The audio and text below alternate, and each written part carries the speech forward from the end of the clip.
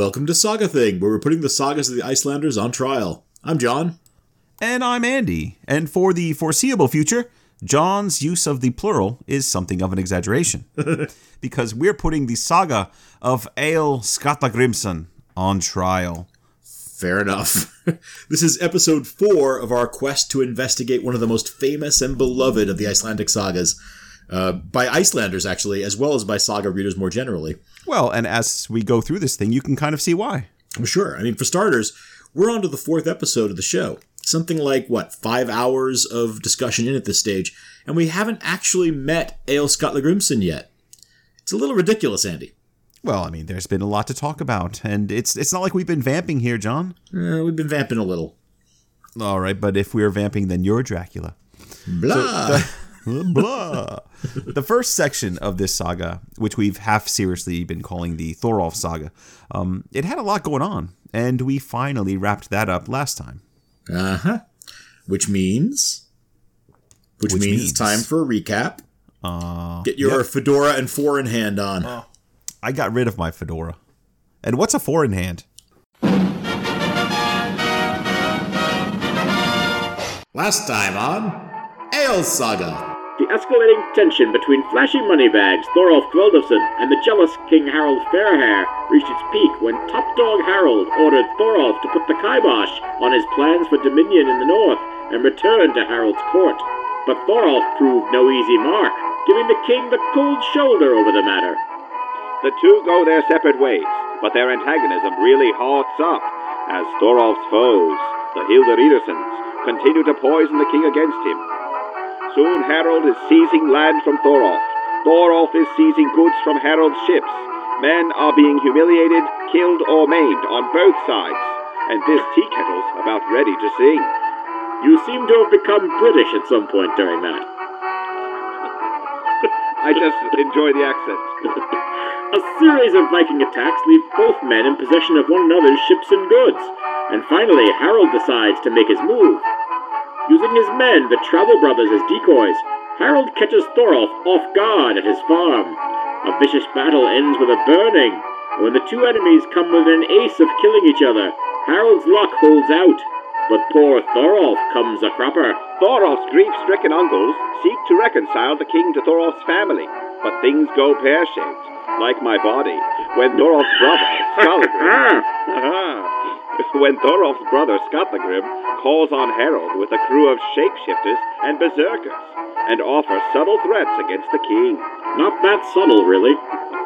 After barely escaping the king's fury, Skallagrim and his father Kveldulf decide to high-hat their way out of Norway for good, but not before attacking and killing the Travel Brothers, as a parting message to Harald.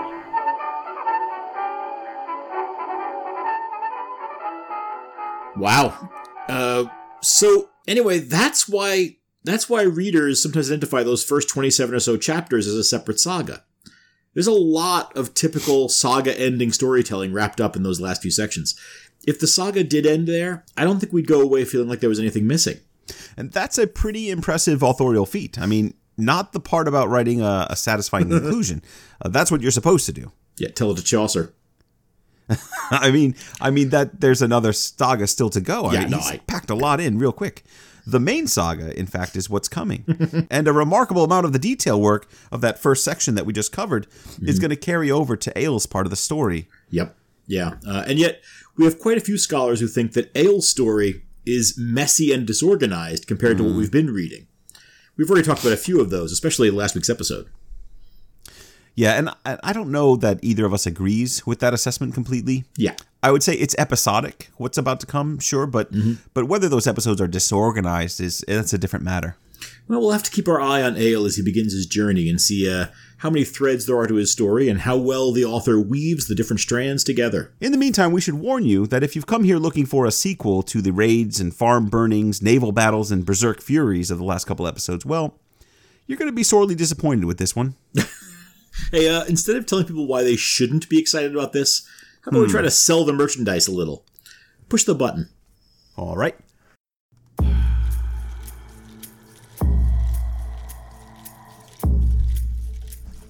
In this episode, Skallagrim arrives in Iceland only to learn that Kveldolf didn't survive the journey. After burying his father, Skallagrim sets up a network of productive farmsteads in Borgafjord. Far away from the dangerous world of Norwegian politics, he settles into a peaceful life of farming, fishing, and blacksmithing with his beloved wife Bera by his side. And the farms aren't the only things to prove fertile in Iceland. Before long, Skallagrim and Bera welcome 4 healthy children into their lives. Back in Norway, a familiar story plays out again when an accomplished Viking named Bjorn falls in love with a Hersir's daughter.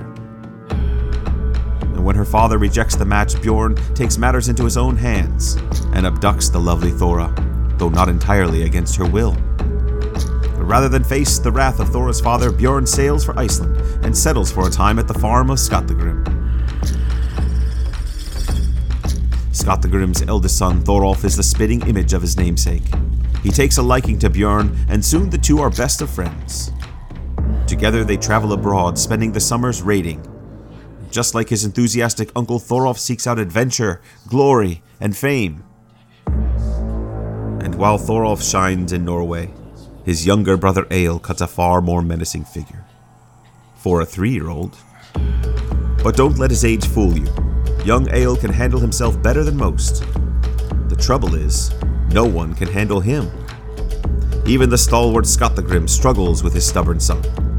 And after Egil kills a boy for doing him dirty in a ballgame, a violent feud breaks out between father and son. Who will pay the ultimate price for their deadly enmity? Will Thorolf avoid the same mistakes his uncle made? Will Bjorn ever reconcile with Thora's father? And who is the best 3-year-old poet in all of Iceland? Find out as Sagathing takes on Egil's Saga, chapters 28 to 35.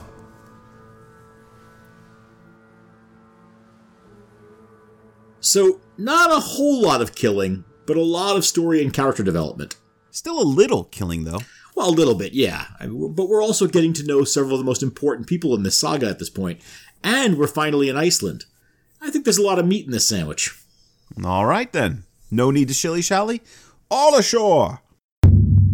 Part 12. Skallagrim assimilates into the Borg, or fjord.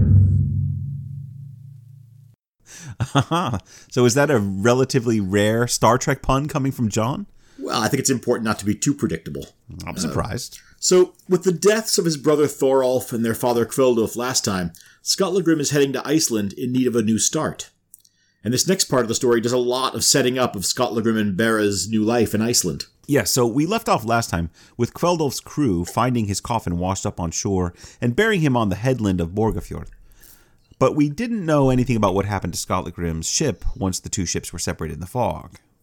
Well, I hope we didn't leave anyone feeling like that was supposed to be suspenseful or anything, because all that happens is that Skallagrim's ship comes safely ashore. They explore for a bit and find that the land looks good for settling. There's fish, seals, woodland. Looks great. But they push on a little bit farther, and they soon find Kveldulf's crew.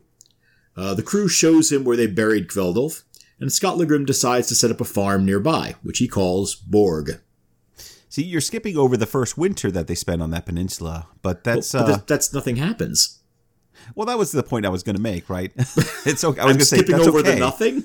It's totally okay that you're skipping over it. Our author clearly wants us to get into the settling the region part of the story that he's, likely drawing from Landnámabók. He's shortchanging some of the initial getting used to the new land stuff. Right. Well, and there's quite a bit of that settling the region story. Right? Each of the men who've been with Kveldulf and Skallagrim are given a plot of land in the area. Yeah. It's not necessary to go into the details of who ends up living where, I think. Yeah, I mean, if you're interested, you can read chapters 28 to 30 and then flip back and forth with a map in the back of the Penguin edition, which shows you exactly where all those places are. I think you've mistaken our hobbies for more kind of universal enjoyment. Who doesn't love a good map, John? Anyway, much as I love a good land parcel distribution yarn, we do have other things to get to. Come gather round, children, and hark to my tale of the men who divided up arable farmland in an equitable division of resources. Oh, a ring ding diddle diddle I-D-O, a ring die diddly I-A-O. Was that the Scotsman's kilt? An approximation of it. Yeah, I don't know that many folk songs.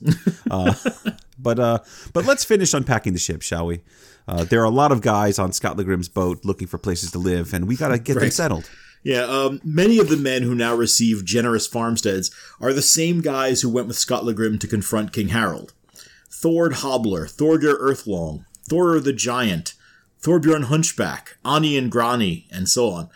They're all still together, and they've come out to start a new life in Iceland as a team.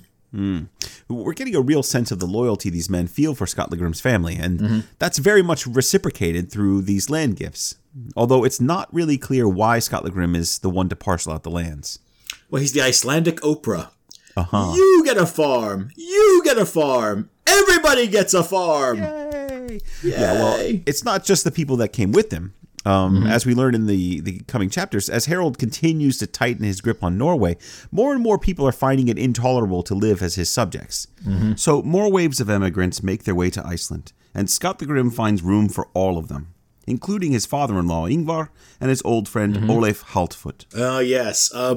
We met Olaf's sons Ragi, Thorarin, and Glum in Njal Saga, when Glum became the second ill-fated husband of Halgarth Longlegs. So all of these people are getting good farmland, but Skallagrim's also hanging on to some prime locations for himself. Yeah, the land gifts are very nice of him, but this is a bit like Oprah keeping like half a dozen really nice cars for herself.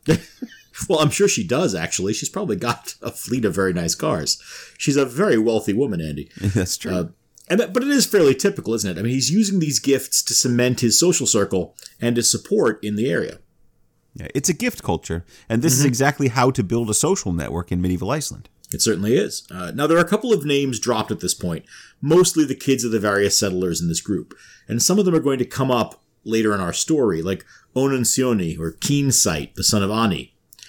So we'll be coming back to this moment a few times in future episodes. All right. So now that he's found a plot of land among the expatriates in Iceland, Skallagrim has to figure out how to make a living in Iceland, which is not easy, as Floki found out in Vikings. That's right. So it's a bit different from running a farm in Norway. That's what he discovers very quickly. Yeah, no, that's something that historically must have been a serious learning curve for the expat Norwegians. For instance, they nearly denuded the island of every tree before figuring out that wood was actually hard to come by in Iceland. Yeah, it's not just going to grow back. The sagas usually skip over that learning curve, which I guess isn't so surprising since the writers are living hundreds of years later. And they're obviously the descendants of those who did figure out how to survive in Iceland. That's true. I mean, it's a little oversimplified. There's a lot more to why this part usually doesn't make it into the sagas, but it's true. Well, why can't things be nice and simple for once, John? Do we really want to complicate this? No. Sometimes we have to paint in broad strokes, or we'll never get to the happy little trees. Now, I'd rather talk for now about how Skallagrim goes about making a success of this new start in Borgarnes. Well, for starters, he keeps several farms for his own use and keeps them all running simultaneously. He keeps livestock on those farms, which are mostly free-ranging sheep who hang around the woodlands on the properties. Which, of course, means he has woodlands as well. That's right. Which is not an insignificant resource all by itself, even if it weren't full of sheep. Yeah, that provides a sideline. Skallagrim uses his woodland to support a shipbuilding business that he has. Yeah, he's a talented man. He also collects driftwood, catches fish, hunts seals, collects seabird eggs, builds a blacksmithing forge, butchers beached whales, plants and harvests crops, builds salmon traps, and catches wild animals when he can find them. He keeps busy, in other words. It really is an impressive and diverse portfolio of resources that he's got, but he does have to go from farm to farm in order to get these different things, right? We occasionally get reference to the dwindling of resources and the desperation of the early settlers to find material for sustaining their new lives, and any number of scholars have talked about this kind of And we see the sagas themselves indirectly acknowledging it, I think, through stories like this, right, or like the fights over beached whales, or the scanty amount of good land available to late arrivals to the island. Yeah, or conflicts that erupt over access to woodlands, right? Sure, Alehood, right? We just read. Yeah, but it's another thing to see how many elements there were to a successful Icelandic household, and we got a nice little catalog here. Yeah, and this is still only one side of that story. The author doesn't mention what Bera's spending her days on. But resource management, textile production, food processing, general maintenance of the household would all be basic expectations, and that's before the couple starts having kids. Yeah. A good settlement couple has to be physically tireless, mentally flexible, and skilled in a number of areas. And they have to be a good team, right? Yep. Skallagrim and Bera thrive as a partnership, and we've seen other sagas that emphasize how important a good marriage is to a successful household. This author kind of wants to have it both ways. Good marriages are important, but we also see a lot of marriages treated as a social contract, often between men who are making decisions for women. And there doesn't seem to be any major narrative consequence for that. So I'm not sure if this author is invested in the marriage question. Yeah, no, I agree with that. Like back in Norway, right? Sigrid Sigurdsdottir was married to Bard Brynjolfsson, Thorolf Kvildolfsson, and Ivan Lam in fairly quick succession, and never actually consulted about any of the marriages. No. Yeah, there are hints that she's willing in the first two, but by the third marriage to Eyvind, she's being handed off as a consolation prize by Harold that comes with the land. Right. Sorry I killed your nephew while you watched, but hey, here's a shiny new widow to make up for it. Well, they'll have some things in common to start them off, you know? Like a mutual resentment of Harold Fairhair? You know, killed her husband, his nephew, so yeah. Sure. But there's another factor we should consider behind Skallagrim's success as a farming man. John, he's a farmer. Okay. I feel like you're trying to bait me into saying something stupid. No. Of course he's a farmer. He's a farmer. You mean a lifelong farmer? Exactly. That's true. He's a farmer. Skallagrim's been a stay-at-home kind of guy. Remember, Kveldolf was a retired Viking, and Thorolf was a raider and adventurer his entire life. Skallagrim's been at home on the farm the entire time we've known him. He turns out to share the family knack for violence and mayhem, but that's a sideline for him. At his heart, Skallagrim's a man of the soil. Yeah, we haven't really talked about Skallagrim very much yet, which makes sense. I mean, he tends to get overshadowed by his father and brother, and later by his sons, Thorolf and Egil. But in this section, we get to see him in his element, and it turns out he's a pretty impressive guy. He's very resourceful. Where other men struggle with the reduced yield of an Icelandic farm or the lack of natural resources, Skallagrim spreads himself around quite a bit. No one thing is going to trip him up because he's relying on a number of different ways of supporting his household. He's a truly independent man. Absolutely. And he's also a very hard worker. So much so that his farmhands begin to complain a bit about the hours he keeps. Particularly since he does have this whole sideline as a blacksmith as well. Yeah. But Skallagrim just replies with a verse.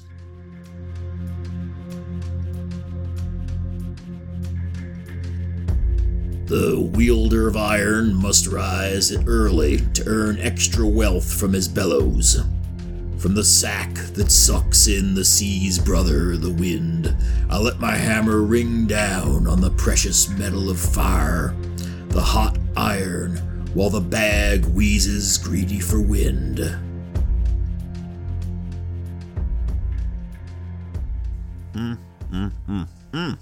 See, that is... I know it's not widely acknowledged as one of the best verses in the saga, but I really like that one. It's so good. Yeah, it should be up on the wall in every blacksmith's forge. Exactly, yeah.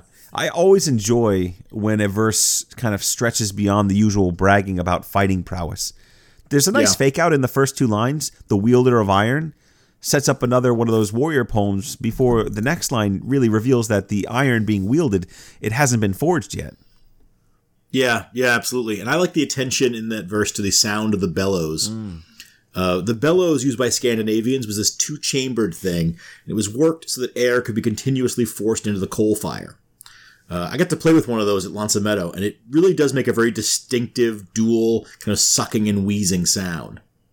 And I might be imagining it, but one reason I like this a lot is that I suspect the author of hiding a rebuke to the complaining workers in the verse. The endless windbag of the forge's bellows fuels Skallagrim's blacksmithing, just as the windbag's complaining only drives him to work harder. I agree. You might be imagining that, but it's possible. But I might not be. You might not be. And whether I am or not, the main point of this section is to demonstrate that Skallagrim's got the strength and stamina to be a success in this brave new Icelandic world. He's steadier, more careful, and more frugal than his brother was. All right, so he is the very model of a medieval Viking settler man. That's cute. But like everyone else in the family, Skallagrim's a little more complicated than he appears. He may be a stay-at-home, but he's also a superhumanly strong man. He's handy with an axe, And he's pretty clearly somewhere on the berserk, lycanthropic, trollish spectrum. He is, yeah. And we already saw Kveldulf and Skallagrim go father and son berserk on an entire ship of men back in Norway. Yeah, but that was a run-of-the-mill battle frenzy. Skallagrim's got something a little more unusual planned for Iceland.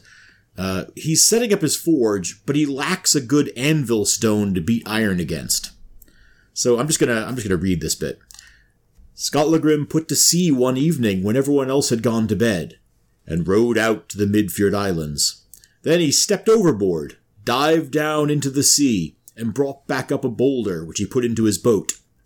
He climbed back into the boat himself, rowed ashore, and carried the rock to his forge. He always forged iron on it after that. That boulder is still there, with a pile of slag beside it, and its top is well marked from the hammering. It has been worn by waves. It is different from other rocks in that area, and 4 men today could not lift it. There's a lot going on there. John, the first thing I think of when I read that passage, and now that I've been to Iceland and seen the landscape, there are large rocks everywhere. But how many of them have been washed by the waves? Why does he need to go and get on a boat and jump into the water? And right. There's big rocks all over. He could take his pick. Fair enough, but he's looking for one that's going to be strong enough to stand up to the hammer blows of a blacksmith. And he just happens to know that there'd be one. It's just like a video game quest, this section. Right, right. Step off of the ship in the deepest part of the lake, dive down to the bottom, and there you'll find the anvil rock. Follow your quest marker, Skallagrim. But what's really happening here is this is one of those topographic markers that we sometimes get in the saga in the sagas. This is one of those topographic markers that we sometimes get in the sagas. The boulder is still there today, that kind of thing, right? It's a saga writer's trick to ground the story in the landscape. And I see what you did there. Grounded, That's not to say that the things being talked about aren't actually there. Oh, they most likely were in the 13th century. Mm-hmm. Yep, and this is one of those narrative moments when if you want to hear the voice of Snorri Sturluson in this narrative... The infamous Snorri. Of course, the infamous Snorri in this narrative, this has that ring of personal testimony. I can't remember whether we brought this up before, but in the 13th century, Snorri actually lived here. Mm-hmm. Right, he lived at this same farm at Borg that Skallagrim's setting up. He lived there for several years. Yes. Yeah, we haven't mentioned that. That's a whole story by itself, and we'll save it for the eventual episode that we're going to do on Snorri that's coming up soon. Mm-hmm. But yes, he's talking about the features of the area around a farm he knew intimately. Now, that's not necessarily proof that what he's saying is true. Oh, no, of course not. But it certainly is an interesting point if you're inclined to believe the arguments for Snorri's authorship. Okay. I'm more interested in what this says about the family line that we're establishing here. Skallagrim does all this boulder fetching at night, presumably when his ability to call on his strength is at its greatest. Which means he's inherited the same kind of berserk lycanthrope qualities his father had. Well, remember, Kveldulf's name meant night wolf, right? Night wolf. A name he was given because of persistent rumors that he changed shape at night. Yep. And he also had a dangerous tendency to become more uncontrolled and stronger as darkness fell. Yeah, that seems like something you'd want to keep an eye on if, say, you were Skallagrim or Bera and you were planning on starting a family in Iceland. Well, that was nicely ominous. Part 13. How to use the 3 seashells.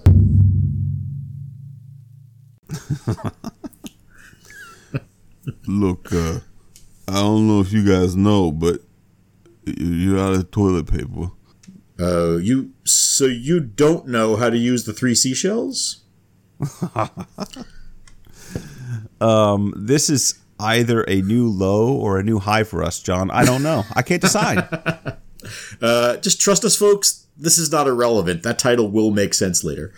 Yeah, but the Stallone impression doesn't. So don't spoil it for the 3 people who got it. So now that Skallagrim and Bera have their lives in Iceland ticking over nicely, they've started to turn their attention to raising a family. Aw, how sweet. But there's a problem. It's a fairly significant one.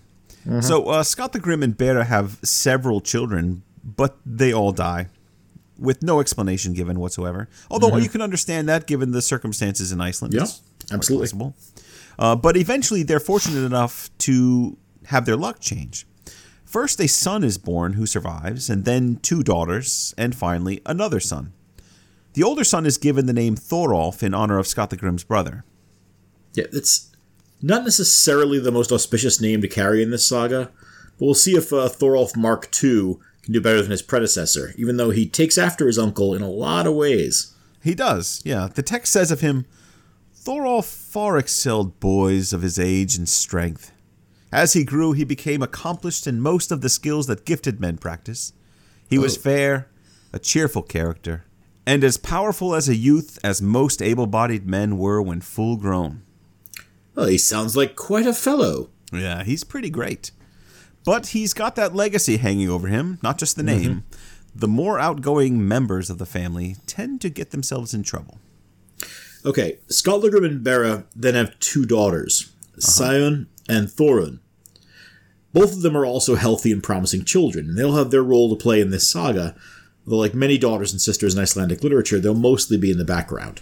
And then there's that second son. Yes, indeed. And here we have our first look at the one, the only, Egil Skallagrimsson. And there was much rejoicing. Well, it only took 3.5 episodes, but we found him. Yep. So what kind of first impression does our boy Egil make? Well, I think we'll let the author have the first word here. All right.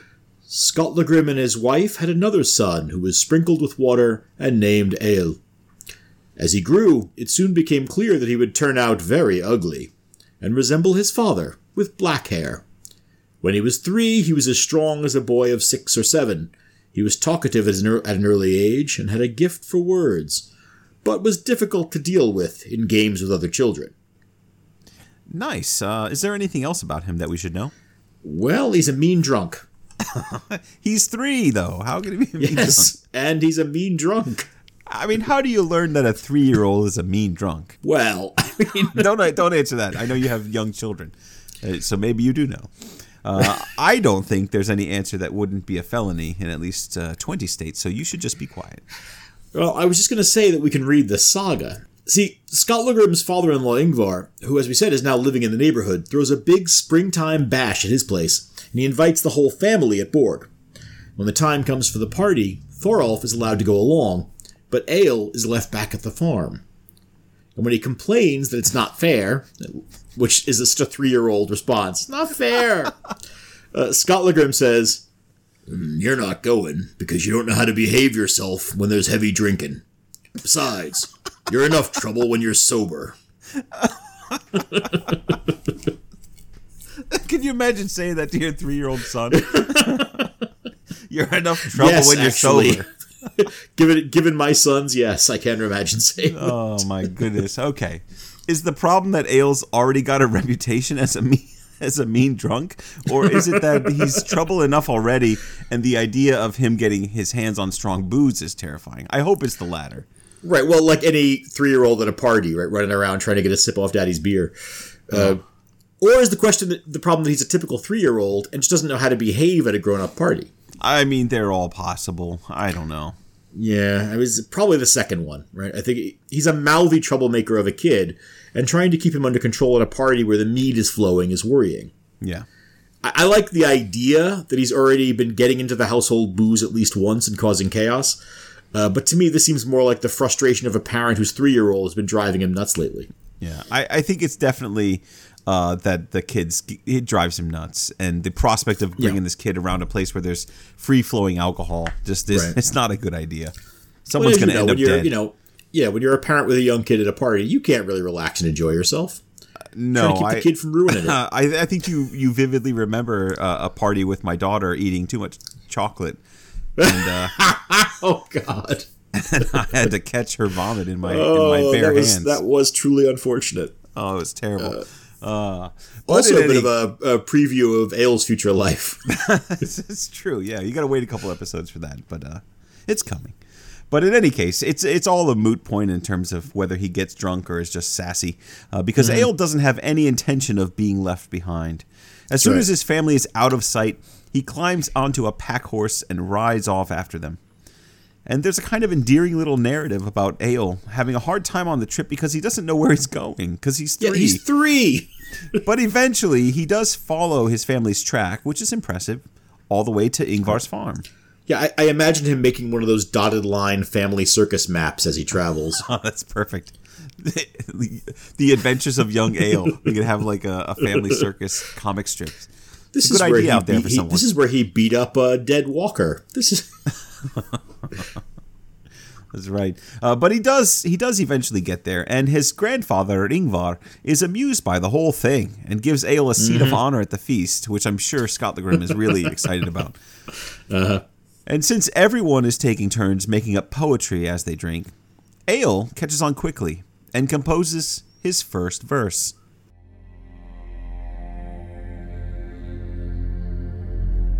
I have come in fine fettle to the hearth of Ingvar, who gives men gold from the glowing curled serpent's bed of heather. I was eager to meet him, sharer of gold rings, bright and twisted, from the serpent's realm. You'll never find a better craftsman of poems 3 winters old than me. And we're off. Mm-hmm. What do you mean, though? The poetry? Egil's poetry. Yeah. This saga is a showcase for a legendary poet. But in the first 30 chapters, you'd never know it. Now we're getting just a taste of that aspect of the poem. And some scholars argue pretty hard for Egil's poems as the centerpiece of this saga. Or even that they're the seed the entire saga grows from. Certainly Egil's legendary status, and we should be clear that there is a body of poetry credited to Egil Scott the Crimson. Egil's fame in later centuries was partly tied to his poetry. Yeah, of course, it also helps that Egil's descendants were famous in their own right. True. And that the family farm at Borg became a hugely important place in the Stirling Age. This is one of those moments when clearly distinguishing between the historical reality of Iceland and the oral and literary transmission of Icelandic history gets seriously difficult. It does seem, though, like either way Egil comes out smiling. I mean, he is a popular figure with a folk heroic status, after all. Right, but how much of that originates in his poetry as opposed to the success of his descendants or his supposed biography and his status as a huge thorn in the side of the Norwegian kings? Yeah. I think that's much harder to sort out. Well, and we'll talk about this in the saga brief, but the fact that the guy who wrote a whole textbook on how to write poetry might be the author of this. Probably the author saga. Of this, yeah. Yeah. Right, exactly. Anyway, from a narrative perspective, Egil anticipates his later fame a bit. He says, "You'll in that poem, he says, you'll never find a better craftsman of poems 3 winters old than me." Which, I mean, to be fair, is probably an accurate statement. Yeah, I mean, he's the best 3-year-old poet. That can't be a hotly contested title in any nation. And we've seen a mirror of this before, right? Egil's 3. And a saga trope is that 3-year-olds show signs of their future potential. Sure. Usually that's a kid showing a talent for violence and mayhem, or at least superhuman strength. But Egil's an unusual saga hero. Showing his future potential by offering a story of his poetic skill is in keeping with what's going to be a saga full of surprises. Well, I mean, his grandfather is certainly impressed with Egil's bloody-minded stubbornness, as well as with his poetry. He makes a point of repeating the poem for the gathered guests. And the next day, he rewards Egil by giving him his first reward for a poem. 3 seashells and a duck egg. Oh, great. And Egil, who isn't a man to miss a chance, responds with another poem during that night's drinking.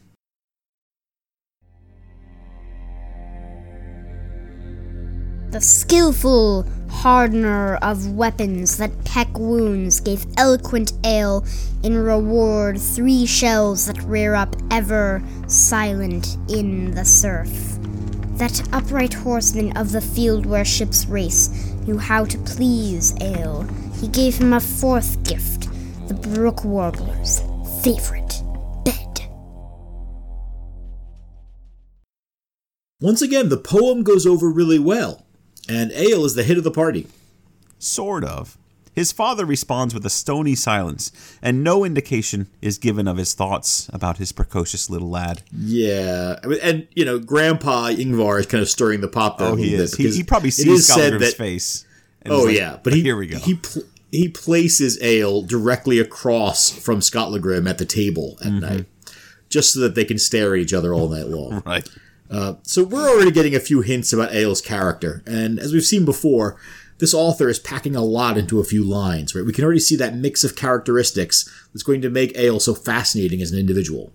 Some of that isn't immediately obvious, but yes.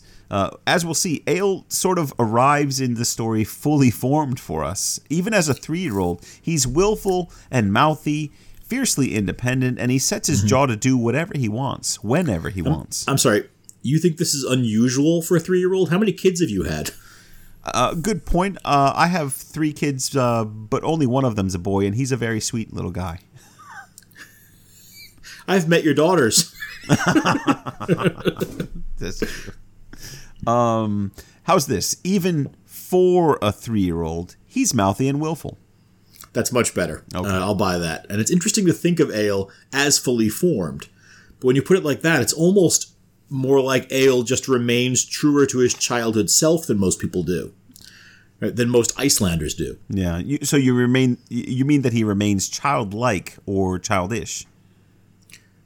Well, I suppose childlike, but in the sense that he never really develops the filters that most people do. The ones that keep us from giving offense to others or allow us to function within and perpetuate the rules of a society that most of us live by. Yeah, we're getting a little ahead of the text here, but it's important to lay our cards on the table. So, well, I mean, this is a saga with a lot going on. Right? We're only reacting to one very small episode here. Well, we're not alone in thinking that this is an introduction that carries a lot of narrative weight. Russell Poole says, in a schema where the child is father to the man, this episode aptly foreshadows Egil's bravura as a poet, and a socially and geographically mobile poet at that. It's always struck me as an odd expression, the child is father to the man. Well, it's a bit fatalistic, really. Well, but I do think we can learn something of lasting importance about Egil at this early stage in his career. His essence is in his portrayal as a man willing and able to live as himself, entirely, with all the brakes off. So to give just one example, in a society that treats self-control as a quality almost inseparable from admirable conduct, Egil is constantly giving vent to his emotions. Yeah, which is it's so fascinating to me because he doesn't really fit into the kind of standard of what you'd expect of an Icelandic male, right? In terms of what all the other sagas lay out for us, and yet he's so attractive to us as a modern audience. I've taught this saga before among many other sagas, and Egil always hits with the students. Absolutely. They find him disturbing, but he hits with them. You know, in ways that other people don't. I'm really curious how 13th century Icelanders would have read him, and then 14th and 15th century Icelanders.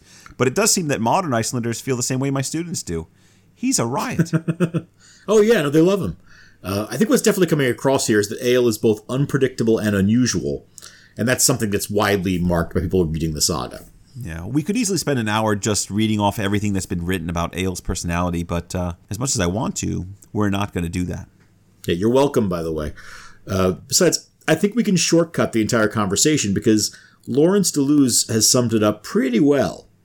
And I'll just read here. Scholars have noted the Odinic aspects of Egil, his ugliness, his aggression, and even cruelty, but also his skill with words. He is an outsider, hostile to society, cantankerous and violent. Egil is both good and bad, generous and selfish, an enigmatic, ambiguous self that has struck readers at times as being downright bizarre. That last part really, just like Egil, kind of comes out of nowhere. Yep. All right, but all of that is getting a little bit ahead of ourselves.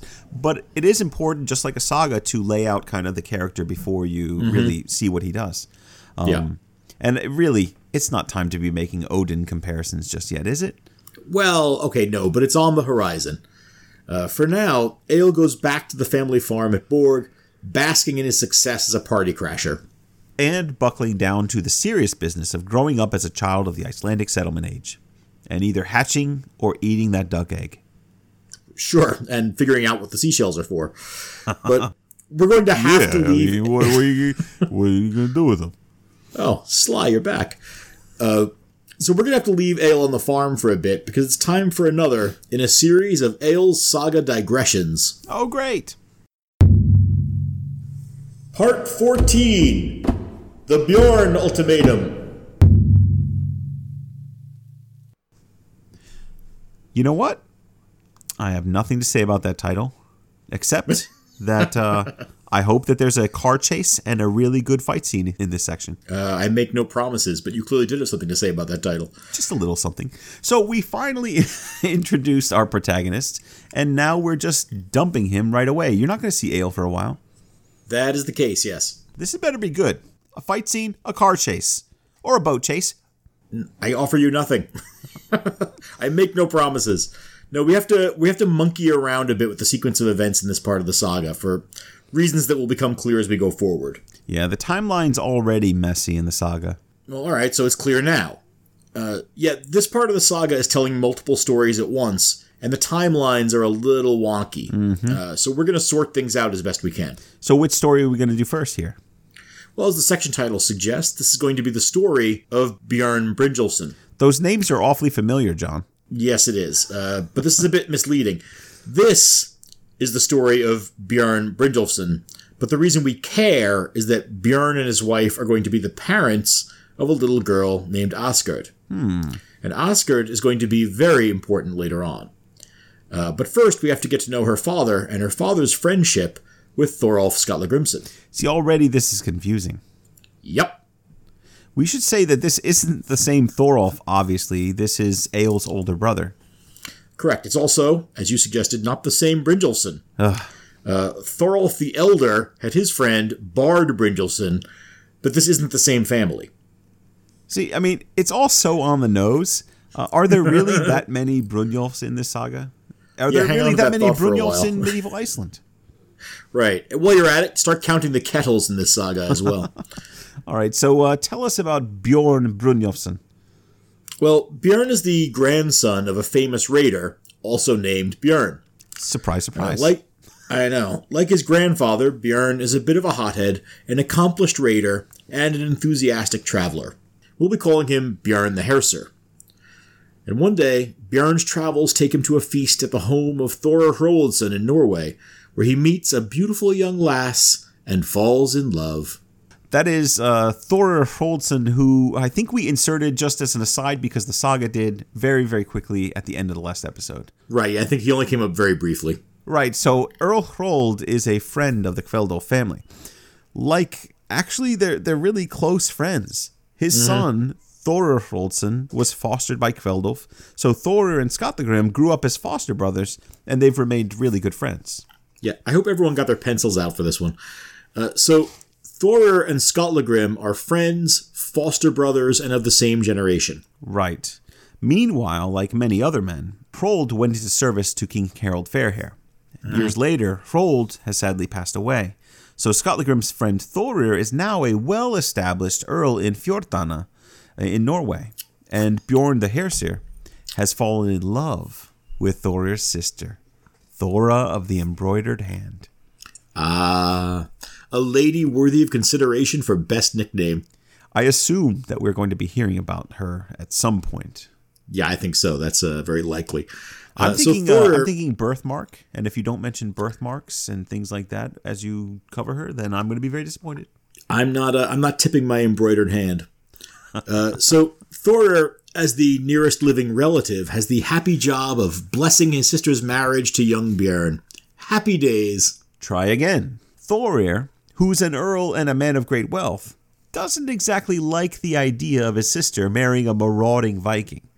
So he turns Bjorn down outright. I feel like I already know the answer to this, but did anyone ask Thora? No, explicitly, no, of course not. But subsequent events seem to suggest that Thora is more in favor of the match than her brother is. Mm-hmm. That fall, Bjorn returns to Thora's home, and he and his men abduct Thora and sail back to Bjorn's father's farm in Aurland. Oh dear, that's interesting. So, Brynjolf's farm. If listeners aren't familiar with Norway, this isn't as clear, but Aurland is actually pretty close to Fjordan. So it's not like Bjorn has fled to some place where Thora can't find him. Absolutely not. Also, it's his father's farm, which is also a pretty obvious place to start looking for them if you're Thorir. Fair point. But Brynjolf immediately understands the situation. He's furious with his son for picking a fight with a local earl. "Rather than marrying Thora here in my house without the permission of her brother, she shall live here for the winter, as if she were my daughter and your sister." Ooh, so no marital bliss is what he's saying. Neither hanky nor panky. No. Bjorn has to live with this for the winter, the woman he loves, in the position of his sister. And in the meantime, Thorir and Brynjolf exchange messages. Thorir demands Thora's return, but Bjorn refuses to allow her to be taken from him, so it's all a bit of a mess. It's a huge mess. Even putting aside the question of Thora's consent in all this, which is a lot to put aside, the legal situation here is extremely dicey for Bjorn and Brynjolf. Kirsten Seaver says about the story that Bjorn's hasty action has serious legal consequences for his entire family and for a long time into the future, as we'll see. Abducting a freeborn woman from her family is, legally speaking, not much differentiated from a sexual assault. And that is a killing offense. Right. And as Seaver notes, Thora's consent is legally irrelevant. Even if she did want to go with Bjorn, and we don't know for sure whether she goes willingly or not, but even if she does, her brother's consent had explicitly been refused, which means he now has a right to seek revenge. Absolutely. And here's the big distinction between this episode and the episode with Brynjolf in the Thorolf saga side of things. Brynjolf steals a woman, but he does it with the express consent of her father. In this particular case... Coerced consent, but still coerced consent, but it was consent, so it doesn't really matter what she had to say about it. In this particular case, whether the woman wants to or not is irrelevant because she wasn't given by her guardian.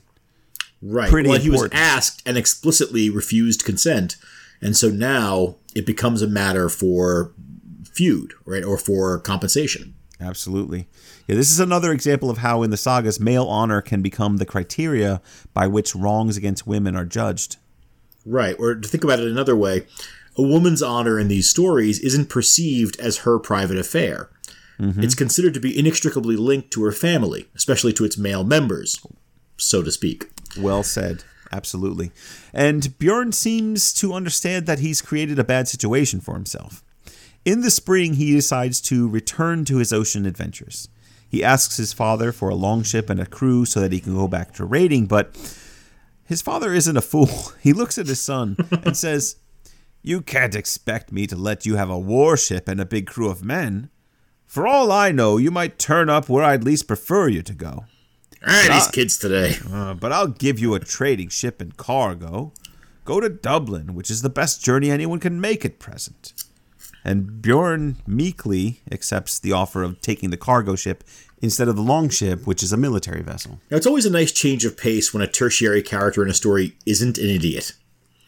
Now, of course, Brynjolf might want to think a little harder about his son's quick and meek agreement.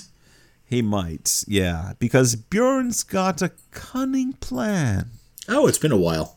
When the time comes to leave, Bjorn sneaks into his mother's room and asks her to let Thora go with him. That's the cunning plan? Ask Mom for help? Pretty much, but he needed the boat to sail to his mother's house, and his mother lets Thora go. And she even goes as far as to instruct the other women present to keep their mouths shut to avoid causing trouble.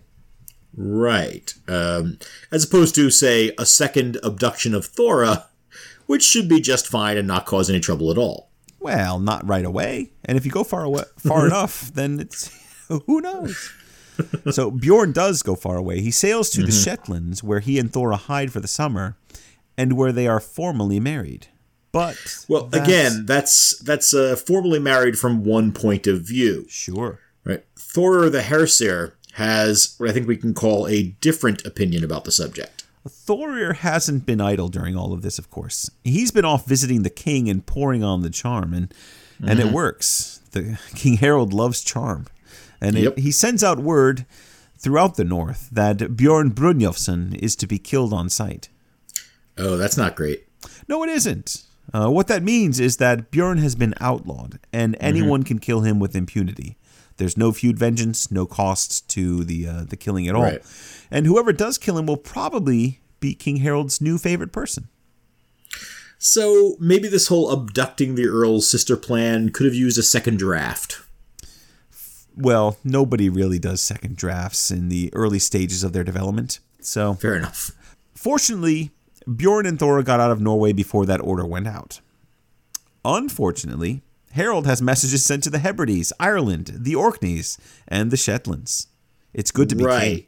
Yeah, so as you said before, they get away, but the question is, how far is far enough in the North Atlantic now that Harold has taken control of Norway? Mm-hmm. What Bjorn and Thora need at this point is a safe haven. A place beyond the reach of Harold's agents. A place, if you will, where they can go like Iceland. It's Iceland, everyone. They're going to Iceland. Yeah, don't mind me. I was just trying to create a bit of suspense there. Yes, it's Iceland. One of the few places where Harold's writ does not run. And it's not long before Bjorn remembers his dad's old friend Skallagrim and decides to look him up. Mm-hmm. Skallagrim is delighted to see Thora, the sister of his old foster brother Thora Hroldsson.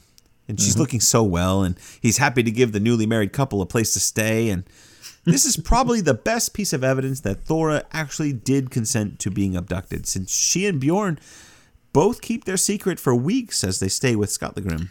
Right. So, yeah, just to be clear here, what's happening is that Skallagrim has now welcomed the sister of his foster brother and the man who abducted her under the false belief that they have been married with the consent of their families. Yes. And this is fine as long as no one from Norway stops in at Skallagrim's farm before winter. Sure. Which, of course, means that a ship from Norway rolls into Bjørgafjord just before the winter begins. And the sailors are full of gossip about the bold Bjorn Brynjolfsson who abducted an earl's sister. Oh. Well, that's just super awkward. Very much so. Understandably, Skallagrim is furious, but Bjorn claims that he didn't lie. He and Thora are married. And it's not his fault that Skallagrim never thought to ask whether Thora's brother had approved the match. That's right. It's a bold strategy, but it doesn't really cut any ice with Skallagrim, who's just learned that he's essentially been tricked into helping out with the abduction of his foster brother's sister. That's right. Yeah, Bjorn says something like, "You can't blame me for not telling you the whole truth." It's a really funny line. Oddly enough, Skallagrim thinks he can. Yeah. So when you put it that way, all of this sounds really bad. But fortunately, it is. Thorolf Skallagrimsson steps in to plead Bjorn's case. Essentially, he argues that since Bjorn and Thora have already been invited into the home of Borgafjord, it would be a stain on Skallagrim's honor to turn them over to Thorir. So this guest culture, this gift culture, all that stuff are really coming in. And eventually, Skallagrim kind of gives in to his son. Well, Thorolf, you can take care of Bjorn then, and treat him as well as you please. So is he just giving in on this because it's already too late, or because he's actually been persuaded by Thorolf's argument? I mean, you have to assume it's the former, right? I think so. It is too late. Skallagrim has already accepted them in and allowed them to act as a married couple under his roof. It would be complicated, to say the least, to try to return Thora to her brother now and think that everything would be fine. Yes. Remember Siver's point, right? This isn't really about Thora. It's about the fact that Thora said no and Bjorn took her anyway. Yeah. And now that Bjorn's been outlawed, he really can't be exposed to any Norwegian without that risk of someone's going to try to kill him on Harold's say-so, right? Sure. Bjorn's an outlaw, and the only solution to that is either remain on the run or else try to reconcile the situation with Thorir. Right, so ultimately, Skallagrim is giving permission to Thorolf to try to find a way to reconcile Bjorn and Thorir. That's not an easy job. No, but he manages it somehow. Over the next year, messengers managed to heavily imply to Thorir that Skallagrim's family only took the renegades in so as to effect a resolution on Thorir's behalf. All of this is, by the way, settling out much, much nicer than the situation that resulted in the Hilda Ridersons. Absolutely right. Right? Meanwhile, Thorolf sends men to Bjorn's father, Brynjolf, and convinces him to offer compensation to Thorir for Bjorn's rash actions. And that is eventually what happens. Right. Now, at this point, that's really the best deal anyone's going to get. Thorir gets compensation for the insult to his honor. Brynjolf smooths over the rift his son created with the powerful Earl who lives next door. Bjorn gets his outlawry reversed and the ability to return to Norway safely, and Thora gets an honorable marriage, although it still isn't entirely clear that it's one she's chosen. What a great soap opera this is. Isn't it, though? I mean, the whole saga, aside from, well, I mean, you get killings in soap operas, too. The whole thing's a great soap opera. There you go. And this is a neat bit of work by Thorolf. It is. A young man, a fairly young man, right? Mm-hmm. He's starting to fulfill his early promise as a charismatic and outgoing young man who's very, very noble, upstanding. He is indeed. The whole resolution of this situation is clever, but it works out in part because it's being arbitrated by a third party. Sure, which is how arbitrations work. Yep. The demands of honor are such that it can be nearly impossible for opposing sides to come to an amicable solution to a problem without one side suffering a serious or even catastrophic loss of honor. But third-party arbitrators can get things moving, right? Often just by presenting a resolution as a compromise so that no one feels wounded. Right. And maybe even both sides feel that then they look magnanimous for agreeing with a neutral figure. Right. You don't want to agree with the person who you're fighting against. Right. Right, but you want to look reasonable, and Yes. once a third person is suggesting the solution, it's only reasonable to be open to that. Yeah, which is why arbitrators is so important. Now, sometimes that involves the arbitrator laying out some cash to smooth the way, or involving himself in some other way in the stakes being exchanged. Doing that can make clear his preference for this non-violent solution to the problem. Go way back to Erbitja Saga, and we had that moment when Thord Yeller married into one of the families in the dispute that he was settling between the Thorsnessings and the Cowlicklings. It's a good example of that. Yeah. And in this situation, all Thorolf really has to do is point out that everyone involved stands to lose honor if a reconciliation can't be reached, and then wait for that to sink in. Again, it's a neat bit of work. Oh, there's one more thing we have to mention. Right, yes. So Bjorn and Thora spend another couple of years living at Borgafjord, but they do eventually decide to return to Norway once everything's resolved. But they leave a little something behind to remember them by. Something? Well, someone. While all this was going on and messages were flying back and forth across the sea, Thora did give birth to a baby girl named Asgerd. And as an acknowledgement of the debt they owe to Skallagrim, they agree to leave the girl to be fostered at Borgafjord alongside Thorolf's little brother Egil. Well, that's nice. Isn't it, though? It's like, hey, it's hard enough to survive in Iceland. Here's another mouth to feed. Right. So, I mean, this was a hell of a long story to get us to this point. Egil, Thorolf, and Asgerd all living together at Borgafjord. Oh, it's beautiful. But now that we have all of that set up, it's time to return to our young Egil and see how his childhood has been going since the duck egg incident. I've got a bad feeling about this. Part 15. Kill a man, and then another. All right. We're already on part 15, and we haven't really gotten that far. So this is a part where we have to explain ourselves a bit. What did you do now? What's going to happen here? This is a team exercise. What we did is to decide to reorder a couple of events in this part of the saga. Oh, that, yes. Mainly, we've just moved a story about Thorolf and Bjorn out of the way, and we'll cover it in our next episode. Right. So we did mention this a little bit earlier. But if you're following along with us in the actual saga, we're going to be skipping chapters 36 to 39 for now and going back to them in the next episode because it kind of makes more sense. Yeah, there are good reasons for doing this, trust us. We're trying to keep the timeline as clear as possible. So right now, we're jumping ahead a few chapters to chapter 40. We're going to cover Egil's boyhood from about 6 to 12. Ah, they grow up so fast. Well, Egil certainly does. When he's 6, he's playing in local ball games and wrestling 11 and 12-year-olds in the neighborhood.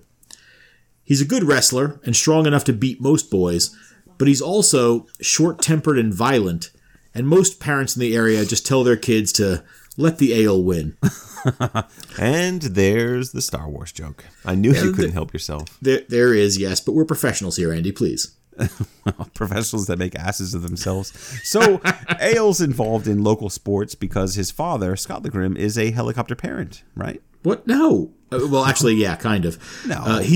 He's a big fan of sports himself, and he enjoys playing ball games and watching sports or even just talking about them. He's also still considered the strongest guy in the area, even though he's getting up there in age. He also owns the whole area, so like, of course, Fair point. He's the strongest guy in the area. Right. He gave a lot of property. Ale may not be the only guy people are letting win. Yeah, that's right. Yeah, and these ball games are always so fascinating to me, but unfortunately, we don't know many rules for the gameplay. But what we do know is that these games often erupt into violence, which is great. Absolutely. Remember in Gisli Saga, we saw Gisli and Thorgrim Gothi exchanging insults and blows during a ball game. Oh, yeah. Yeah, at one point, Gisli threw the ball at Thorgrim so hard it knocked him face first into the dirt, right? Yep. As for the rules, since they aren't consistent from one story to another, we have to assume, well, probably, that a variety of skill-based ball games are being played, or else that they're playing Viking Calvin Ball and they're just making it up as they go along. So now that you say that, I really want to play Viking Calvin Ball, and I think my son would like to do it too. Yeah, I kind of do too. We got to figure that out. But for now, what's important is that both Scott the Grim and Ale are participating in these games. And they usually have another kid along with them. One of those guys who sailed to Iceland with Scott the Grim, a little man named Grani, has raised a son, Thord Granason. Thord's about 14 at this point, and Thord is close with Ale, so much so that Ale rides with him to the game days when his father can't make the trip. Right, so one fine spring day, there's a series of ball games organized between men and boys from all over the district. Scott Legrim stays home, but Thord and Ale take part in age-segregated games. Like a Pop Warner Viking Calvin Ball kind of thing. I guess. We had Dwarf Giraffe League in my neighborhood. Shout out to Whitestone Queens, I guess. Since Ale is usually able to handle older kids easily, he gets paired off against an 11-year-old named Grim Heggeson. When the game starts, it becomes clear that, like Ale, Grim is precociously strong. But he's also 5 years older, so he's kind of wiping the floor with the kid. He's also a terrible show-off, so he keeps flaunting his strength and doing pose-downs for the crowd while Ale is eating dirt. Yeah, I believe this is what is known as taunting the dynamite monkey. Except the monkey is a kid with a genetic background of shape-shifting troll berserks. Well, really? Dynamite troll berserks? Don't taunt the shape-shifting were-berserks, John. Very dangerous. Were-berserks? Can we shorten that to were-berserk? Sure. Don't taunt the dynamite were-berserks. Fair enough. You've been warned, people. So Ale, unsurprisingly, comes bouncing up from the dirt, grabs a bat, and tees off on Grim. There's a bat in the game now.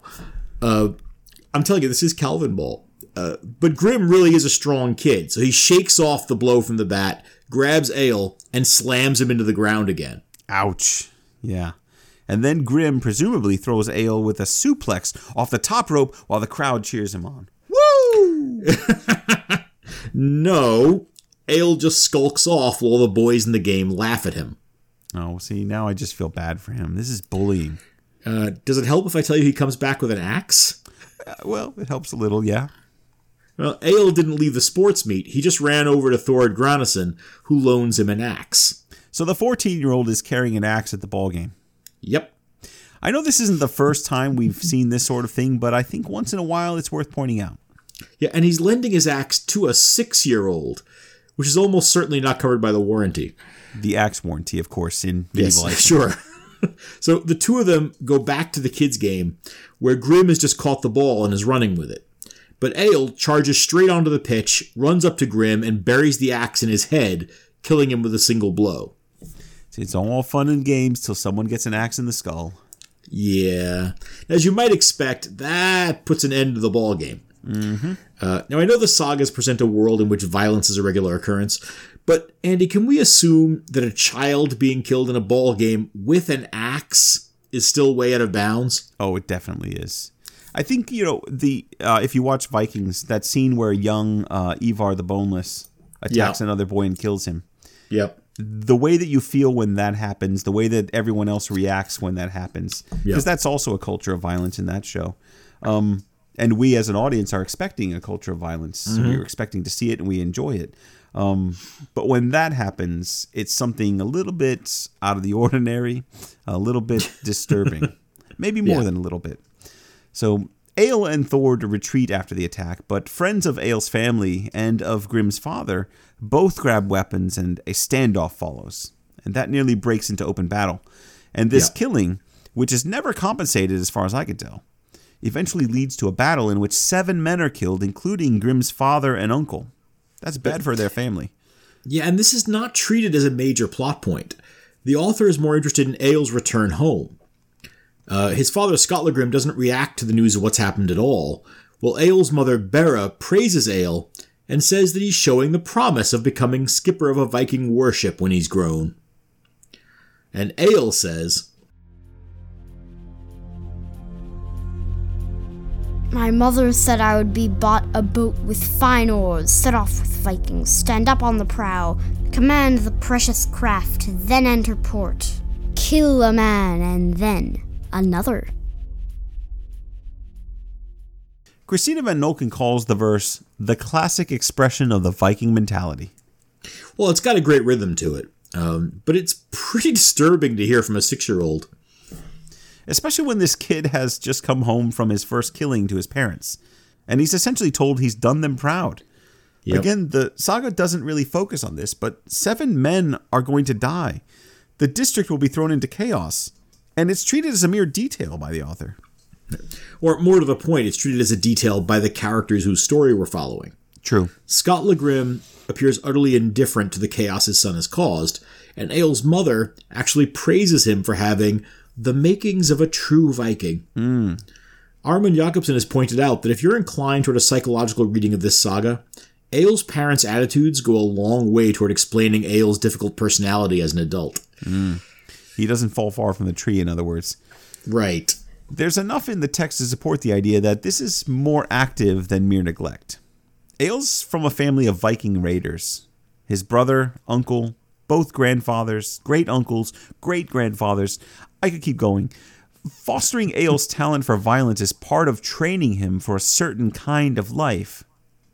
Yeah, but on the other hand, the saga doesn't shy away from the consequences of that violence either. We do learn about that rolling feud vengeance kicked off by Egil's temper tantrum, and the names of some of the men killed in the fighting. It costs a community something to produce someone like Egil. Hell, it costs a family something to live with people like Egil or Skallagrim. Absolutely, and that had a distinct sound of a segue. Oh, it was nice of you to notice. I noticed everything. Yes, the saga jumps forward another 6 years here. When we pick up Egil's story again, he's 12. And he's now grown so large that he rivals the biggest and strongest men in the district. Still not a match for Skallagrim, though. Despite his age, Skallagrim's still the strongest man around. But Egil and Thord Granason, who's now 19 or 20, are now strong enough together that they can team up against Skallagrim in wrestling and ball games. Right. And I love the idea that old Skallagrim is still participating in these games. With the boys. Still reliving his past glory, right? We all know that, like, that 60-year-old who's still out there on the pitch. Yeah. Finally, the day comes when the two boys together prove to be a match and then some for the old man. After a long day of wrestling, mostly, Skallagrim starts to get tired, and Egil and Thord gain the upper hand for a moment. Yeah, how long did you say the match was? Long enough that the sun's going down. Oh, well, that's not good. Nope. So once the sun sets, Skallagrim grows stronger and wilder. And suddenly he's throwing the boys around, and he smashes Thord against the ground, and Thord's crushed by the blow, and he dies instantly. No. Yeah, and then Skallagrim reaches out and grabs Egil. And the author is really playing this moment for all that it's worth. When Skallagrim seizes Egil, there's a moment of real tension when you read this, especially if you haven't read it before. And it's pretty remarkable in a saga that has this kid's name on it. I mean, you know it's his saga. Yeah. You assume he's not going to die at age 12 in a wrestling accident with his unhinged were-berserk of a dad, but for a moment... Fortunately, Egil's rescued when his foster mother, Thorgerd Brock, sees what's happening. Thorgerd calls out, "You're attacking your own son like a mad beast, Skallagrim." I like that she's kind of Irish because she is a slave woman and very likely from Ireland. Yeah, I didn't actually mean that, but that works out. It worked out very well. Oh, Skallagrim, don't do it. Don't do it. Oh, that's terrible. Now, this is great because Skallagrim drops Egil immediately. But unfortunately for Thorgerd, he then turns and rushes at her. Oh, poor Brock. And the saga's not called Thorgerd's Saga Brock. So this legitimately is a dangerous situation. Thorgerd turns and runs and manages to leap into the water near the farm and swims from shore as far as she can. But Skallagrim, whose strength is now at full frenzy, lifts a boulder and flings it at her in the water. It slams between her shoulder blades, and she falls to the bottom of the sea, drowning. His rage eventually cools down, but Thord and Thorgerd are now both dead. And Egil's not looking to take this from his father. That evening, when the family sits down to eat their supper, Egil arrives late. Without saying a word, he walks up to Skallagrim's foreman and punches him so hard he dies. Oh my god. And then he sits down at the table, still without speaking a word, tucks in his napkin, and begins to eat his supper. This scene is just so damn awkward because neither of them says anything. Skallagrim never says a word about the killing of the foreman, and both men refuse to speak to each other for the entire winter. Now forget the winter. He sat down at the table and ate his dinner. Throughout that entire meal, and I have to assume that a growing boy like Egil eats second helpings. Oh, yeah. And then there's like the cheese course, maybe a little dessert. All of this served while Egil and his father, and I assume his mother and sisters, all carefully ignore the slowly cooling corpse next to the table. Well, I mean, this is an Icelandic farm, John. Maybe not multiple courses. You might be dramatizing a little bit there. Yeah, but only a bit. I mean, so there's no cheese course. But the rest of that is uncomfortably real. You really do have to wonder about Bera, right? Egil's mother. This woman has to deal with these two all the time. And now they've both killed members of the household. One of them is lying on the floor. And ruined the roast. They don't have Of course, we have to remember, Bera's also the woman who praised Egil for splitting Grim Heggison's head like a ripe melon when he was 6. That's true. And she did marry Skallagrim of her own volition. Yeah, she's I questioned sort of it back reaping in what the she's sown here. I questioned it back in the episode where they got married, but now it all makes sense, doesn't it? Right. There's no question that this may be, as Jacobson says, the unhappiest home in Iceland that winter. Oh, what a good quote. I know. And that stony silence between father and son lasts until spring, when a ship sails into view, carrying on board Egil's older brother Thorolf, the happy, outgoing Thorolf. Boy, is he in for a treat. Yeah. And that is where we're going to leave our story. Skallagrim and Egil sulking over their exchange of cruel deeds, and Thorolf about to return to find his brother and father not exactly on speaking terms for some reason. I hope somebody took care of that poor foreman's body before the spring thaw. Oh, that's gross. So before we wrap up, I wanted to return to this theme that I think is nicely built into these first sections of the saga. Here at the end of this part of the saga, we see Egil and his father completely estranged from one another, right? Still sharing a home, but not speaking to one another. Neither of them can be all that confident of their self-control at this point. I mean, they've both killed members of the household while in the grip of this father and son rage.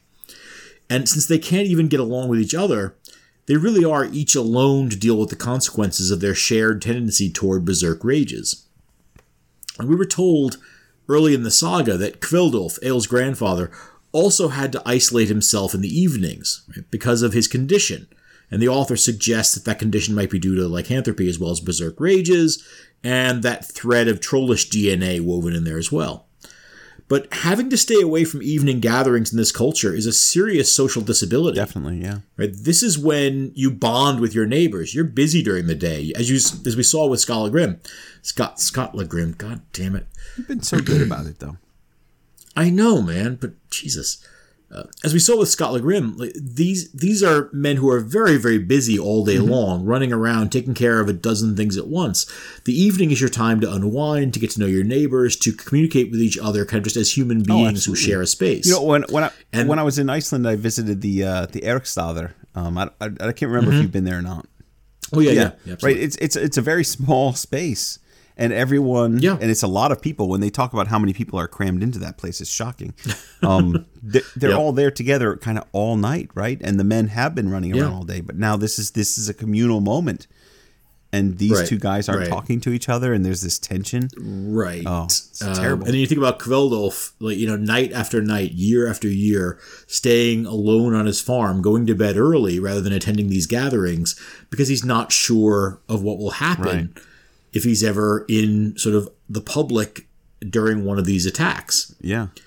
Now we get strong hints that Skallagrim and Egil both suffer from that same sort of danger of the loss of self-control in the nighttime hours that Kveldolf had.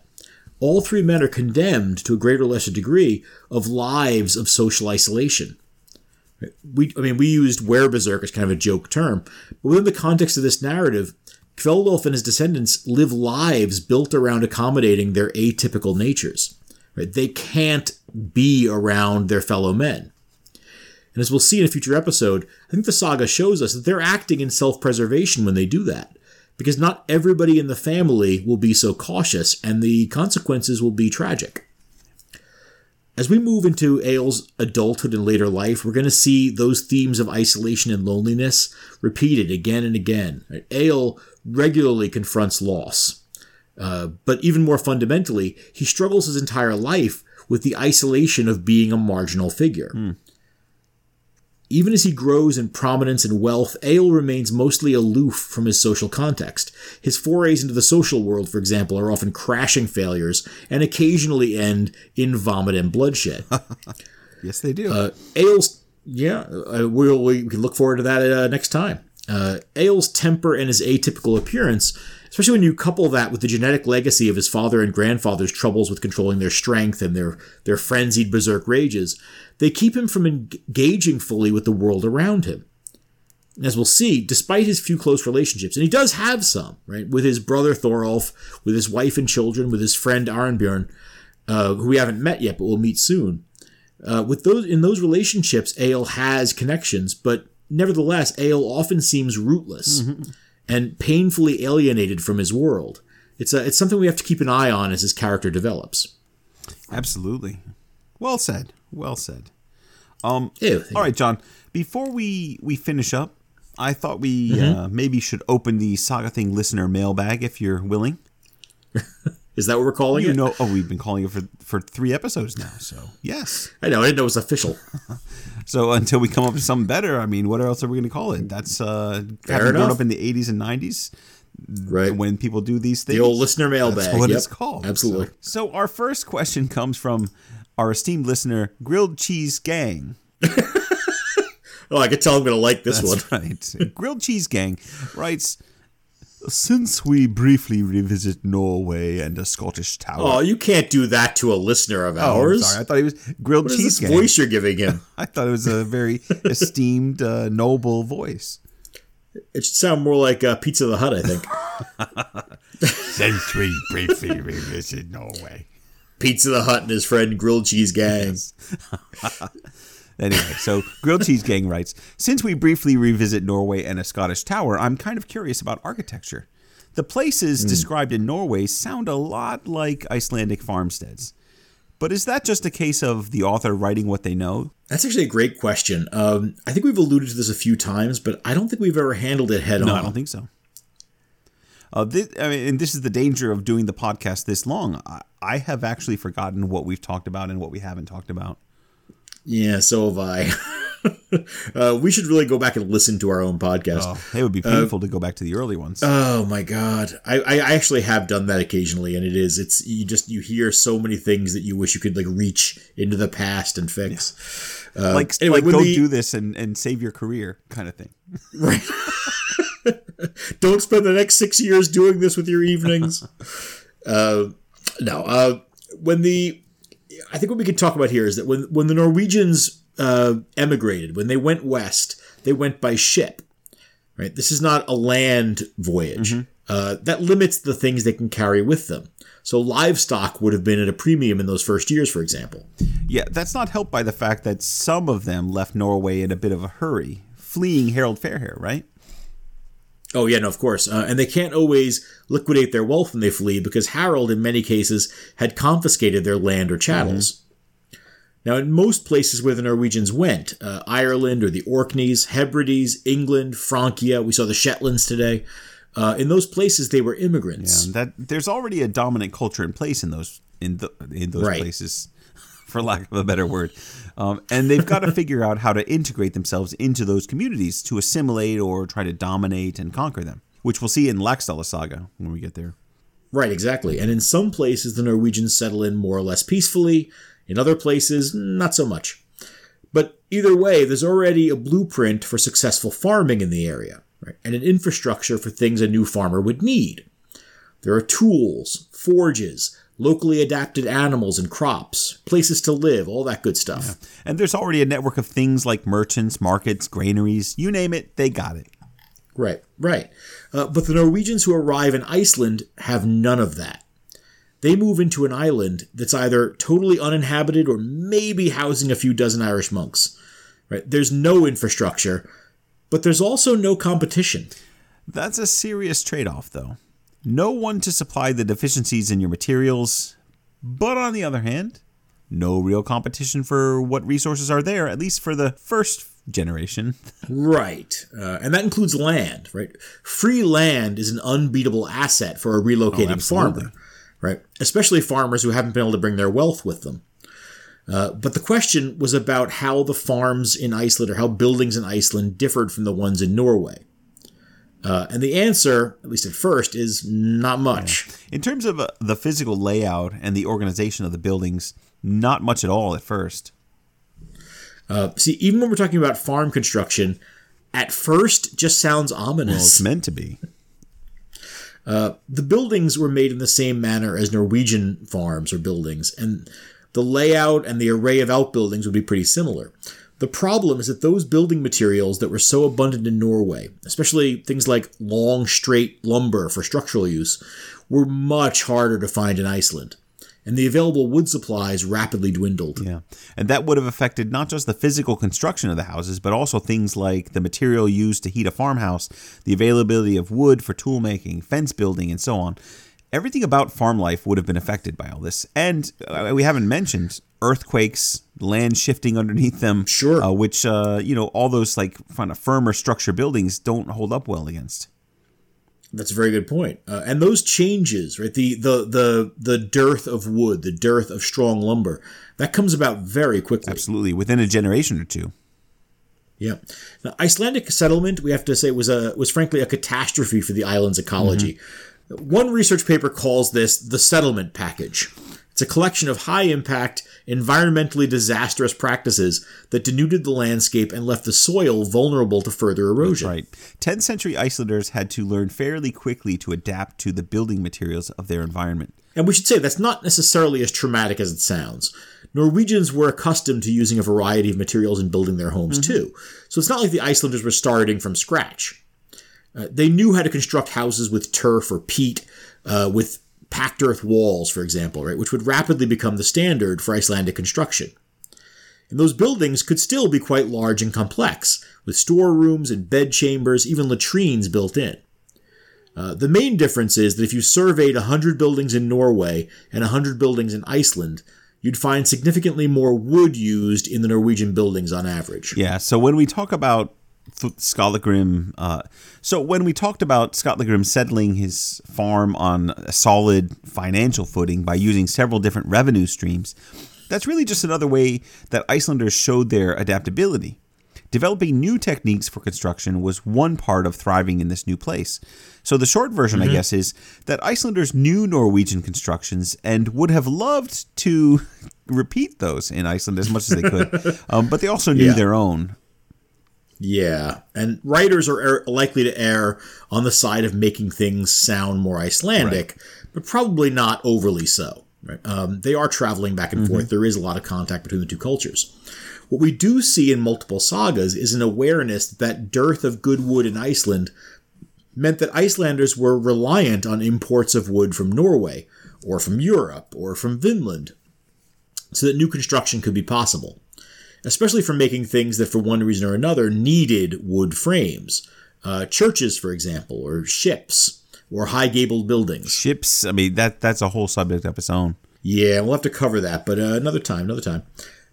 There's one more thing I wanted to say about what else might have been different on an Icelandic farm from a very early period, which is about really the way the space is used, right? The way the farm is organized and run by the women who came to Iceland. Yes. There were a large number of non-Norwegian women and a few men who joined the settlers either right away or early on. Yeah, we've seen references to this here and there. Remember that community of Irish Christians in Kjalnesinga Saga, for example. Oh, yes, exactly. Good point. But more broadly, the Icelanders brought women into their homes, right? As wives, servants, nurses, concubines, you name it. And those women, by both tradition and practice, were in charge of the running of the farmhouse. And it's worth saying at this point that a lot of those women are not Norwegian women. The majority of the people that settled in Iceland were men. They went out raiding to find the women that would kind of populate Iceland. Right. So places, including the other places where the Norwegians end up, but places like England and Ireland and so forth are being raided routinely. And one of the things that the Icelanders are looking for is wives. Yes. Now, those wives might not have been directly in charge of the physical building's construction, although then again, in some cases they might have been. But they certainly directed how things were organized inside. So Iceland in that respect was more, for lack of a better word, multicultural in the way that a farmhouse might be organized and run than would have been the case in Norway. So that's a long roundabout way of maybe answering your question, Grilled Cheese Gang. But with a name like Grilled Cheese Gang, how can you... Mr. Gang. Mr. Gang, what did you expect from us? If there's anything else you'd like to know, just follow up with us and we'll try to stick to the point next time. All right. Have we got time for another one? Sure. You wanna ask me a question for once? Gladly. So Brody Rosenfeld sent us an email. An email, John. An email. Yes, an email. See, I knew we weren't wasting our time sharing that email address at the end of each episode. Finally. It's reassuring to know that I'm not the only dinosaur out there. Well, what did the Brodysaurus want to know? Well, he writes, I've been enjoying your coverage of Egil's Saga. Great job so far. Thanks, Brody. That's it. No, he's not finished. One thing has been on my mind. During Kveldolf's last stand, it's mentioned that he's wielding a double-bladed axe. I was under the impression that these were not used at all during the Viking Age, and viewed them in a similar light to a horned helmet. Uh-huh. So, is this an anachronism? Or is the Brodosaurus crazy? Here we go. Another weapon question. It takes me back to the days of Gunnar's Atgeir and the halberd, the great debates of 2016. Yeah, Viking weapons get people excited. Well, this is a similar situation. We are working from Bernard Scudder's translation of Egil's Saga, so we typically rely on his expertise while preparing. When questions do come up about the word choice or the meaning of something that we're particularly interested in, well, we do always check the Icelandic. Right, but to be honest, we didn't think much about that axe when preparing for the last episode. Yeah, but it's a great question. And Brodysaurus is absolutely right. There's no evidence of Vikings using double-bladed axes. Yeah, I'm assuming... So do we believe that the translation has to be the issue there then? Right, the original author doesn't really say double-bladed axe. Absolutely, yeah. The original says that, and forgive my bad pronunciation here, but it reads, Kveldolfur hafði í handi bruntroll, which translated literally reads, Kveldolf had in hand a bruntroll. Bruntroll? Mm-hmm. Interesting. I didn't expect the word troll to pop up in there. Yeah, it's pretty cool, actually. The word is essentially a kenning for a really badass weapon. Bruntroll means Bernie troll or a coat of mail troll. A mail troll. I see. So the idea is that he's holding a weapon that's a troll to a coat of mail. That's right. Something that destroys it easily. Right? A destroyer of Bernies. A really badass weapon. It also, I think, could be the name of the weapon that kind of in transmission, if this thing existed and there's stories about it, might have just been the name of the weapon that gets then transmitted. But it does The name of this, the Bruntroll, does that idea of a weapon called the Bruntroll does appear elsewhere, which I'll talk about in a second. But it's a very cool name, Bruntroll, right? Zoega defines the Bruntroll as a type of halberd. Oh, that's quite a cop-out. It leads us right back at the old halberd question. Yeah, I was disappointed as well, but not surprised with the old halberd. Do Cleesby and Vigfusson offer anything better? What do you think they offer? Well, I think they say it's a type of halberd. That's exactly what they say. They say it's a type of halberd. So I wasn't satisfied with that. So I started doing a little bit. Well, you shouldn't be. No. So I started doing investigating in the databases at the university here, and I came upon a great article by Jan H. Orkis. It's called "Pole Weapons in the Sagas of the Icelanders," and in that article, he compares the literary and archaeological sources.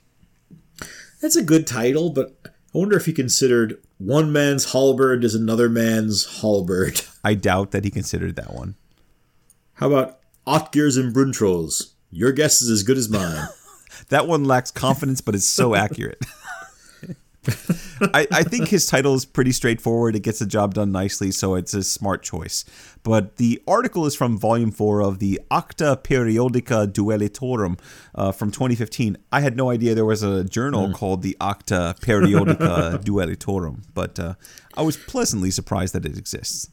There you go. He looks. Your day was not wasted. No. He looks at well, I had an English department meeting, so maybe part of it was wasted. Oh, now he looks at several different Viking weapons from the sagas, including the Hogspjot, the Atger, the Kesja, the Krokspjot, the Bruntroll, and the Flein. Now, Egil uses his Kesja a lot. That's right. Yes. So you have looked into weapons in Egil Saga. I'm proud of you, John. Well, I've just looked at the saga. So this is bound to come up. So it's worth talking about.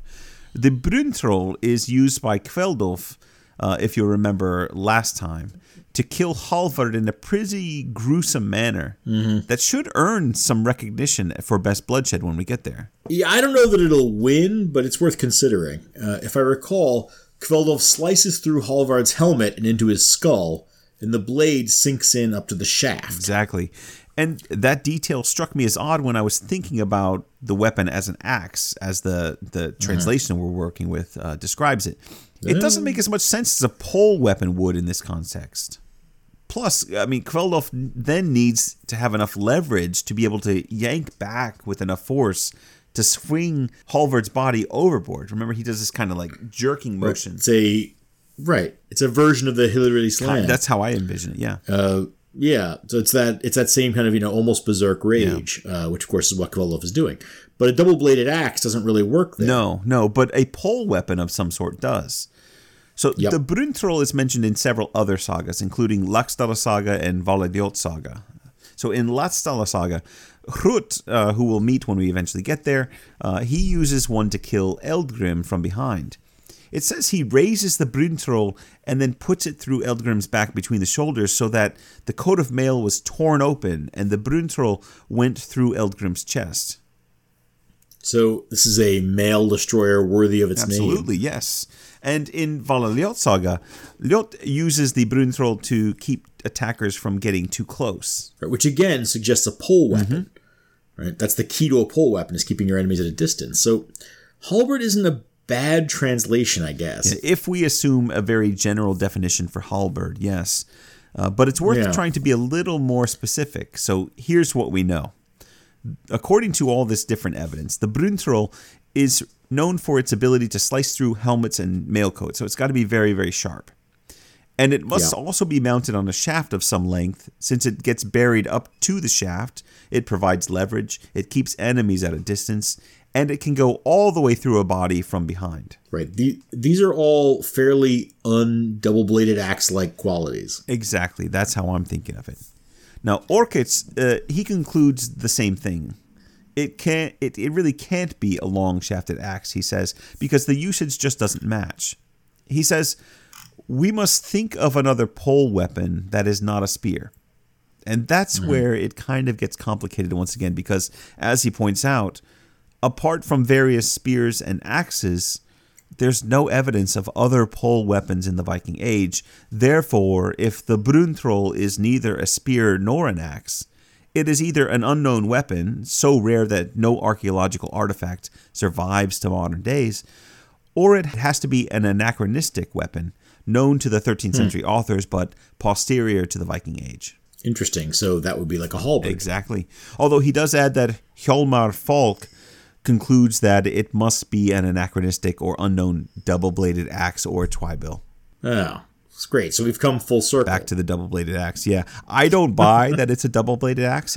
When you look at the ways it's used in the texts mentioned, it just doesn't work as a double-bladed axe. Right. The Bruntroll that Kveldolf carries is a hacking and thrusting weapon. Right. No, but this to me, this makes sense. I mean, we eventually concluded with Gunnar in Jarl Saga that he must be using a weapon that would be an axe blade on one side and some kind of a spike or a hook on the other side. That's true. Right, in order to do the things that he was doing.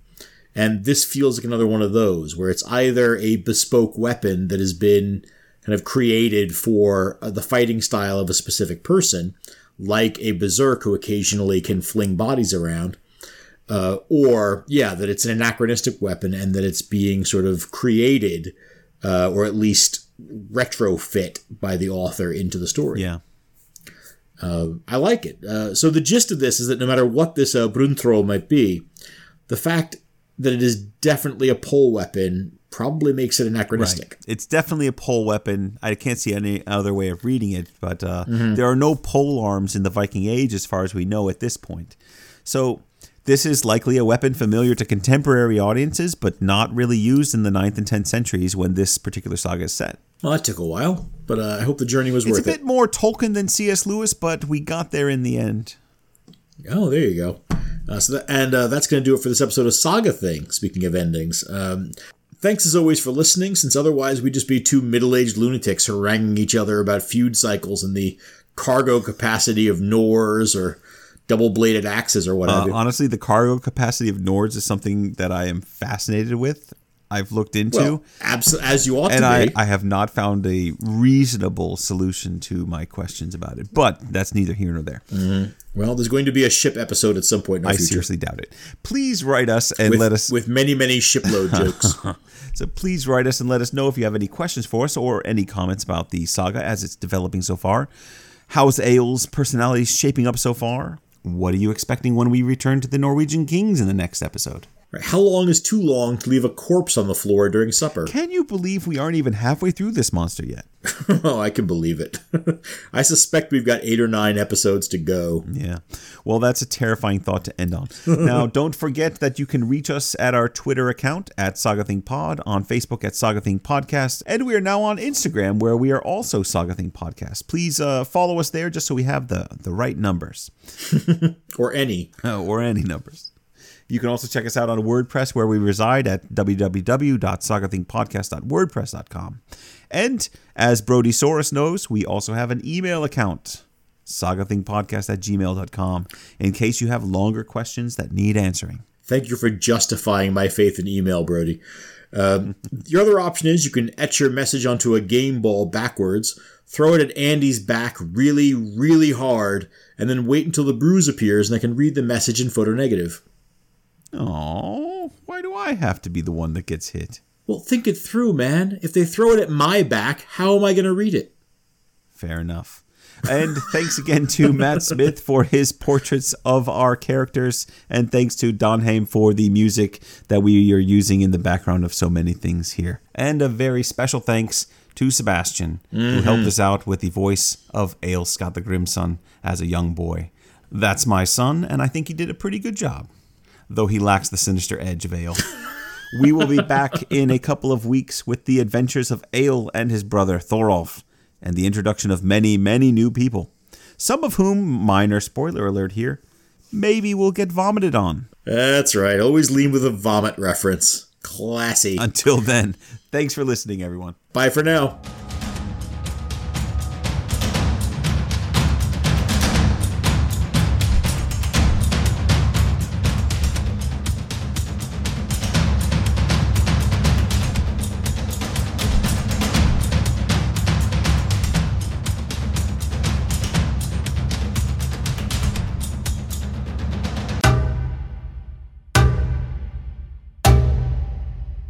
No, sometimes I just look at you when you're talking and I get lost in your eyes. Well, I mean,